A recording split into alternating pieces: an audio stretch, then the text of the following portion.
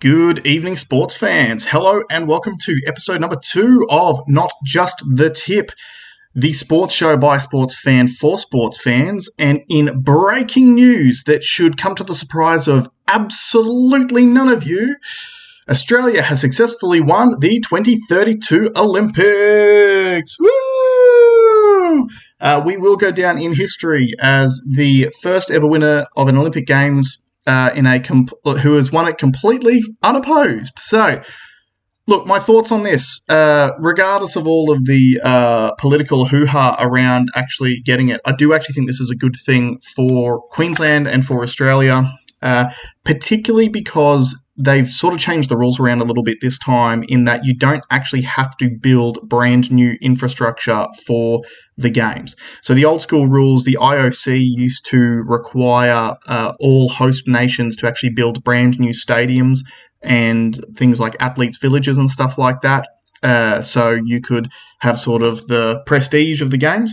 That's no longer the case, and I partially think that that's part of the reason why there was literally no other bidders, because the other countries that aren't really set up ready to go for it weren't interested in spending the money to hold the event.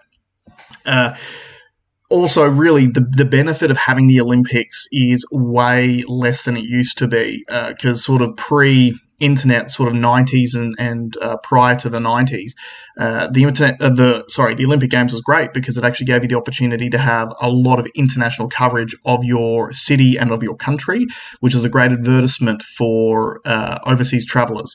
Nowadays, if you want to know what Brisbane looks like, go on Google. So, look, it is a great thing. It is completely expected that we would have won this thing. So all of the fanfare and hoopla that's been made on the media in the last couple of days of will we or won't we get it, I'm sure we won it by 87 votes to 0.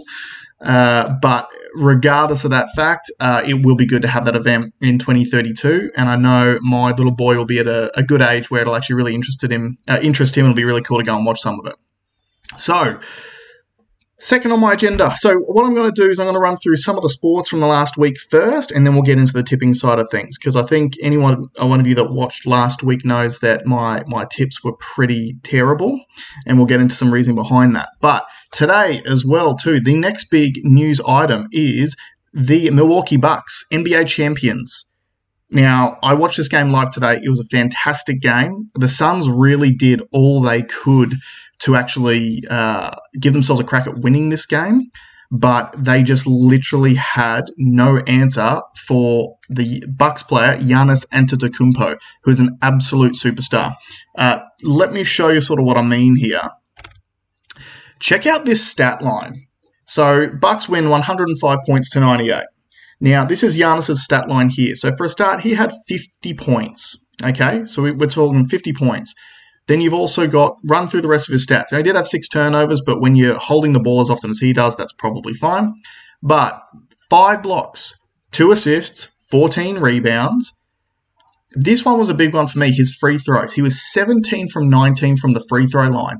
Now, if you'll recall last week's episode, I've been pretty critical of his free throw shooting percentage, purely because it's been extremely low. I think the last game at Phoenix, he was only 4 from 11. So obviously that trolling from the crowd really does tend to affect him. But 17 from 19, obviously he worked on it. But check this out here as well. So he scored all of his 50 points from 25 field goals. So to put that in perspective for you, the entire team had 82 shots. So if you take Giannis's 25 shots out of that, that means that he scored 50 points from 25 shots. The rest of his team scored 55 points from 57 shots. So it just goes to show you how dominant a game he had. The Suns literally just had no answer for him. It was like watching old school bully ball games with, I don't know, like a Shaquille O'Neal or even to a lesser extent Yao Ming just because of his pure size. They just had no answer. Every single time Giannis went to the rack, he would score. I mean, he was 16 from 25, so he was shooting at 64%. And obviously he was getting contact every single time as well, which was actually sending him to the free throw line. So the scary thing about Giannis is he's only 26 years old, and I think he's just started. So he was the finals MVP as well, and I think that is well-deserved because he literally put his team on his back and he willed them to victory. So it was an awesome game to watch. Even if you haven't had a chance to watch it yet, I know I've had some people slide into my DMs tonight to talk to me about the game, and a few people still haven't watched it. I'd encourage you to watch it anyway. It was a really good game. Chris Paul did literally everything he could to try to drag his team back into it, but Giannis was just one of the best performances I've ever seen. So he was just on fire. Now, let's go back through the week, because there was some really big events this week. And so, obviously, last Wednesday night, you had State of Origin 3, and that was obviously where my lock of the week was. My lock of the week was Tommy Turbo, anytime try scorer. So, obviously, that was a no deal on that one. Now, you may recall, I did say that the halves pairing being out, so Nathan Cleary and Jerome Luai being out, was probably going to change the makeup of the team. And I thought the game plan would have been get the ball out of the hands of those guys and into the hands of your Latrell Mitchells and your Tommy Turbos as quickly as possible. It didn't happen.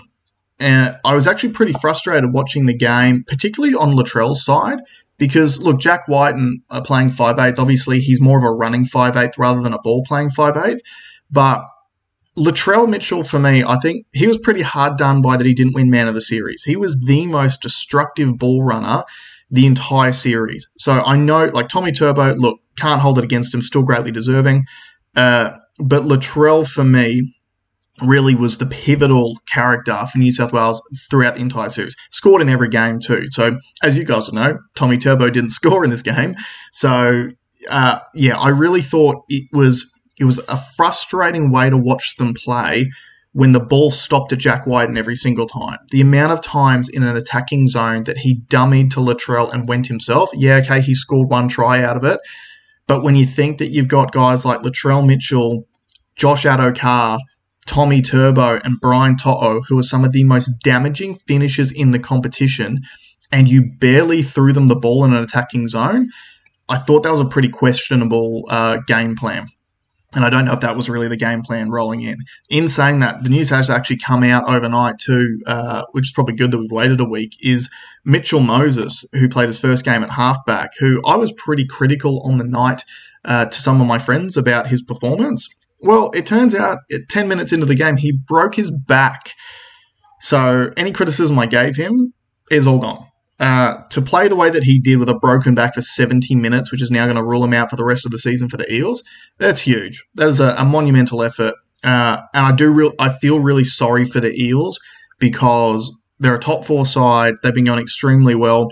They are up there with an opportunity to actually win this year, whether that would happen or not. I mean, the two teams at the top of the heap are still the Panthers and the Melbourne Storm. I think the Melbourne Storm are highly likely to actually go on and win the whole thing. I think a lot of it really will come down to injuries and keeping your team list together towards the end of the season. But, you know, the Eels did have a chance to actually to contend this year, and now to lose their halfback for the rest of the season is going to be pretty huge for them. Some other massive games. So the Wallabies played France in rugby union on Saturday night. And now I don't normally catch a lot of rugby union, but as the Storm were currently absolutely belting the Knights, I flicked over because that game was getting pretty boring. And I actually flicked over right on the 5-minute mark and saw something extremely controversial, which was former rugby league star Marika Korobidi being red-carded and sent off for the rest of the game after the 5-minute mark for doing something that can probably only be described as just being too rugby league for rugby union. He just ran out, put a pretty hard shoulder-to-shoulder hit on someone. There was a bit of a whiplash effect to the other player whose head sort of flicked around and hit Marika's shoulder. And so he got sent off for high contact. So that's obviously put a massive spanner in the works for the Wallabies. They had to play 75 minutes down a man. And for them to come actually through and win that thing 33-30 in the end was an absolutely monumental effort. So they ended up winning that series. That was huge. From doing a bit more research, and I'm apologising if you can hear my son crying in the background, But from doing a bit more research, France is actually one of the favourites. Look, obviously, no one's going to be a favourite over New Zealand in any World Cup, but France is actually one of the top choices to potentially challenge them to in the next World Cup. So for Australia to not only win that game a man down for 75 minutes, but also win the series was an amazing effort from the Wallabies. So good on them. Now, speaking of rugby league style incidents, the games on the weekend were pretty good. There was actually some really close matches. I've seen a big difference in the way that the game is being refereed. They're letting a lot more stuff go as far as high contact. They're just giving away sort of penalties rather than sending players off, which has been great. But if you were watching the Bulldogs versus South Sydney game on the weekend, and you would have probably seen Lachlan Lewis from the Bulldogs at halftime, after the whistle's been called at halftime, wrestle Cody Walker to the ground in probably what is the largest brain snap I've seen on a footy field since probably Hopewadi oil checking people. It was one of the most ridiculous things I've ever seen, and an extremely dumb, selfish thing to do when the Bulldogs are on the bottom of the table, Souths are third. At the time that it happened, the Bulldogs were playing so well, they were actually up by 2 points going into halftime, and then Lachlan Lewis goes and does something ridiculously stupid, gets himself sin-binned for 10 minutes. During that 10-minute period, Souths put 8 points on him, and that was the margin they ended up winning by at the end of the game. So if you would have had Lachlan Lewis on the field, continuing to play the way they did, now, number one, Souths may not have scored the points. Number two, the Bulldogs may have scored more points and gone on to win that game. So, look, that was about as rugby league as it gets. We've had a lot of rugby league incidents over the last couple of weeks. It is the gift that keeps on giving. The rest of the round, there were some pretty great games. The Cowboys and Roosters game was really close. I actually really enjoyed that game. Look, it was close until it wasn't. Obviously, the Roosters took over in the end, but prior to that, it was actually a pretty exciting game. In the Raiders match, their young fullback, Xavier Savage, who unfortunately I think is injured now and either out this week or out for the rest of the season, he is savage by name and savage by nature. He was a really exciting player to watch, really broke that game open and scored his first try on debut as well. I think he might have been on debut, but it was his first try of the season or first try of his NRL career. So he was really awesome to watch. So if you do get a chance to watch Xavier Savage play, keep an eye out for him. And look, as far as rugby league goes, obviously there's three things that are definites in this world. That is death, taxes, and the Broncos letting me down and screwing up my perfect round. So the Broncos actually rolled into their game against the Tigers as the favourites, which I thought was not unsurprising, but so I tipped them. And they were well and truly in that game until they weren't. So they were up, I think it was 24 points to 20 with somewhere around 20 minutes to go, and they ended up losing 42 points to 24. It was a massive capitulation. So, look, I don't know what else there is to be said about the Broncos at this point in time that has been left unsaid by anyone else. So let us just move on. So apart from the rugby league, we also had the UFC event on the weekend. And now, look, the main event, you had Islam Makhachev versus Thiago Moises. Obviously, that was my speculator of the week. That also went... So the fight largely went the way that I thought it was going to go. So for the first 3 rounds, you just had Islam Makhachev completely dominating every single position. So the fact that you had Thiago Moises engaging in clinch work, which was really dominated by Islam Makhachev, just showed that Makhachev had the striking advantage, he had the advantage in the clinch, and then when the fights went to the ground, he was all over him.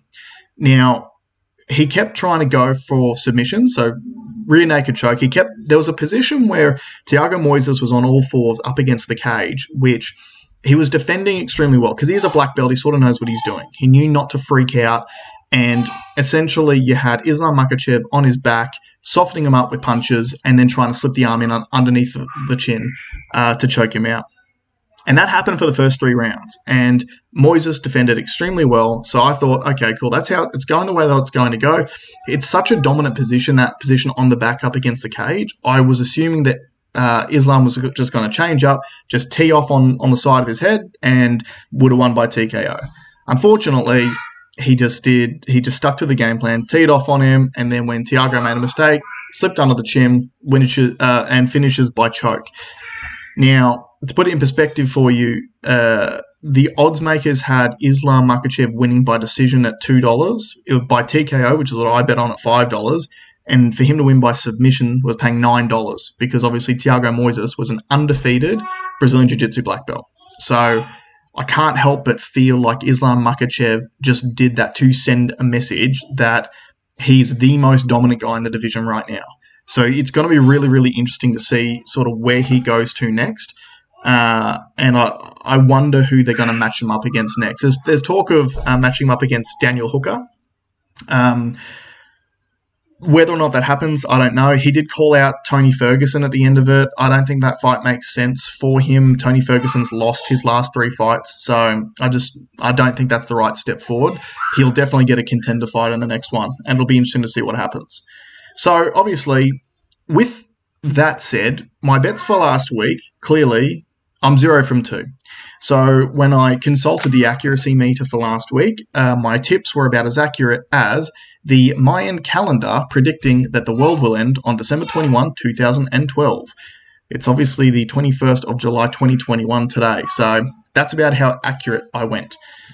But without further ado, let us go to this week's tips. So obviously we've got the scorecard here. I've highlighted in red my 2 terrible bets.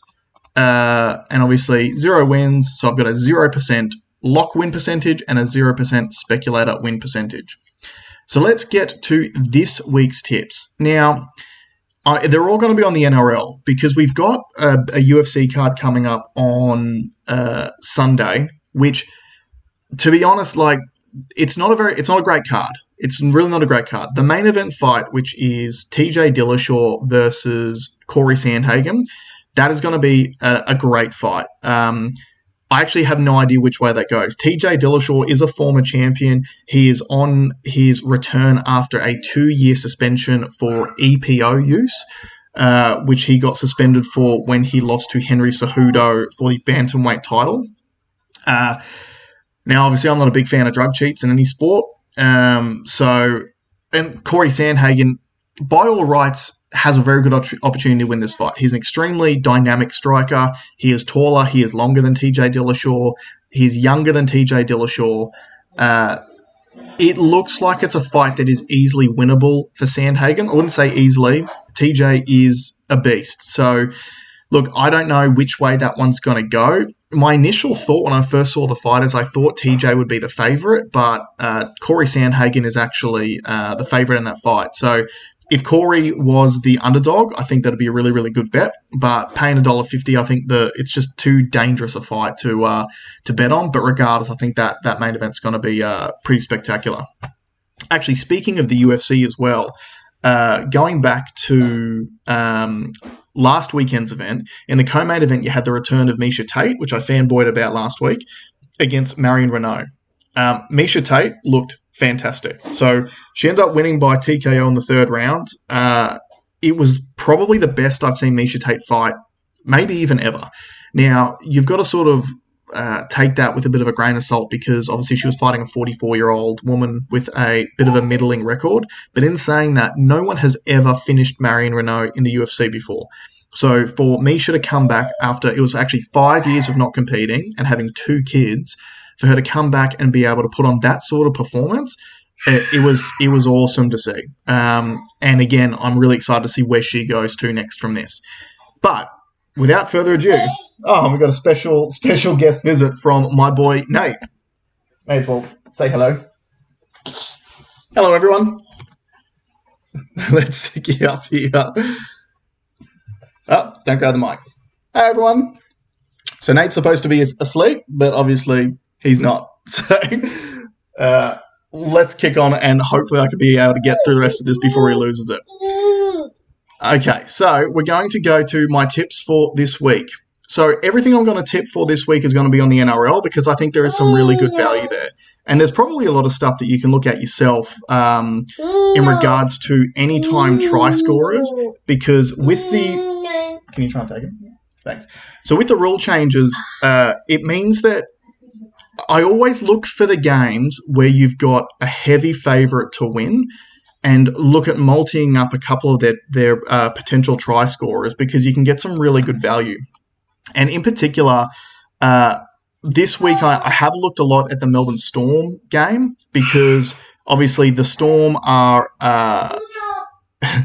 excuse me, I'm just going to bring it up here. So the Storm are paying $1.05 to beat the Cowboys. So obviously that's a pretty massive line favouring them. Their actual line is currently 28.5 points. So in other words, it looks highly likely that the Storm are going to score at least 30 points. They've scored above 40 points a record amount of times this season. So I think there's a lot of value in having a look at the Storm and their anytime try scorers, which I have included in my speculator of the week. But my lock of the week, I'm going to go with the Panthers to beat the line. So at the time of writing this, the current line for the Panthers to beat the line against the Broncos is minus 19.5 points. To put this in perspective for you, it's paying $1.90. So Panthers to beat the line of minus 19.5 points is paying $1.90.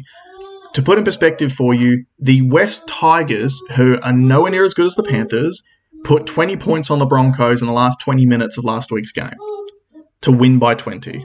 So if the Tigers can do that, what do you think the Panthers are going to do to my poor hapless Broncos this weekend? I think it's going to be an absolute walkover for them. Again, if you were looking for a little bit of value out of that game, I would look at potentially multing in a couple of the edge players to score some tries. So I'm talking like your Matt Burton, your Viliame Kikau, even Kurt Capewell. The Broncos are ridiculously weak on the edges, especially on their own try lines, and especially down their left-hand side with the side that Brodie Croft is defending on because he just gets exposed week in, week out. So I have rolled in two of those edge guys into my speculator of the week, but my lock of the week, Panthers to beat the line of minus 19.5 points, paying $1.90. Now, my speculator of the week is a blending of anytime try scorers from a few different games. Now, I picked four guys. To be honest with you, I've really tossed up who I think is the most likely. There's so many combinations that you could have chosen. So if you choose a combination of any of the Melbourne Storm players, your likely scorers in the Melbourne Storm, I'd even look at guys like Brandon Smith, Jerome Hughes, because they pay some decent odds as well. But for me, out of the Storm, Justin Olam is always great value at an anytime try scorer bet. He's always good value at a first try scorer bet as well because the Storm do like attacking on that left-hand side because you've got Josh Adokar out there, but also their fullback Nico Hines. He really plays extremely well when he gets in behind the line and plays like a sort of an extra running 5/8, and he generally goes to the left-hand side. So there's a lot of value on Justin Olam. So that's why I've included him in as the first person on my anytime try scorer multi. Second person I've included is Ruben Garrick. So Manly, again, are fairly large favourites to win their game this week because you've also had the return of Tommy Turbo. Jake Trbojevic is back again this week as well. So Manly are paying, $1.15 to, again, beat the West Tigers. Now, look, some smart money could go on Tommy Turbo to score as well, but if you do watch the Manly team play often, when Tommy is back and Ruben Garrick's on that left-hand wing, Tommy just creates openings for him. And he's also a very selfless player as well. And Ruben Garrick's been in amazing form this season too, especially with the boot as well, which obviously gives you a lot of confidence. But I am expecting a walkover for Manly to beat the Tigers, so I've included Ruben Garrick in on this one. And then the other two guys I'm including are Matt Burton and Viliame Kikau from the Penrith Panthers, who are also paying $1.15 to beat my hapless Brisbane Broncos. I think it's going to be an absolute bloodbath. Matt Burton and Viliame Kikau both attack on that left-hand side of the field. They play off each other extremely well. You've got the return of Jerome Luai this week as well, who plays down that left-hand side of the field. And I think that with Nathan Cleary out, he's going to be the dominant half in this game. So I'm guessing they're going to spend more time attacking down that left-hand side than down the right-hand side. In saying that, you could literally put almost the whole back line of the Penrith Panthers in an anytime try scorer multi, and I reckon you'd probably have a really good chance of actually getting up. So that's my anytime try scorer multi. Justin Olam, Justin Olam from the Storm, Ruben Garrick from Manly, and Matt Burton and Viliame Kikau from the Penrith Panthers. At the moment, that anytime try scorer multi is paying $9.39, and I think that is ridiculously good value at that. Alrighty, so that about ties it up. We do have, obviously, there's a lot of NRL to be played this weekend. There's a lot of big favourites this weekend as well. So if you are looking to have a punt, obviously you can look at, I think there's a lot of value in those anytime try scorer bets. So that's definitely what I'd be looking at. If you do take my bets, I hope you do have better luck this weekend. And I look forward to seeing you guys all next weekend. Enjoy the festivities. Have a good one.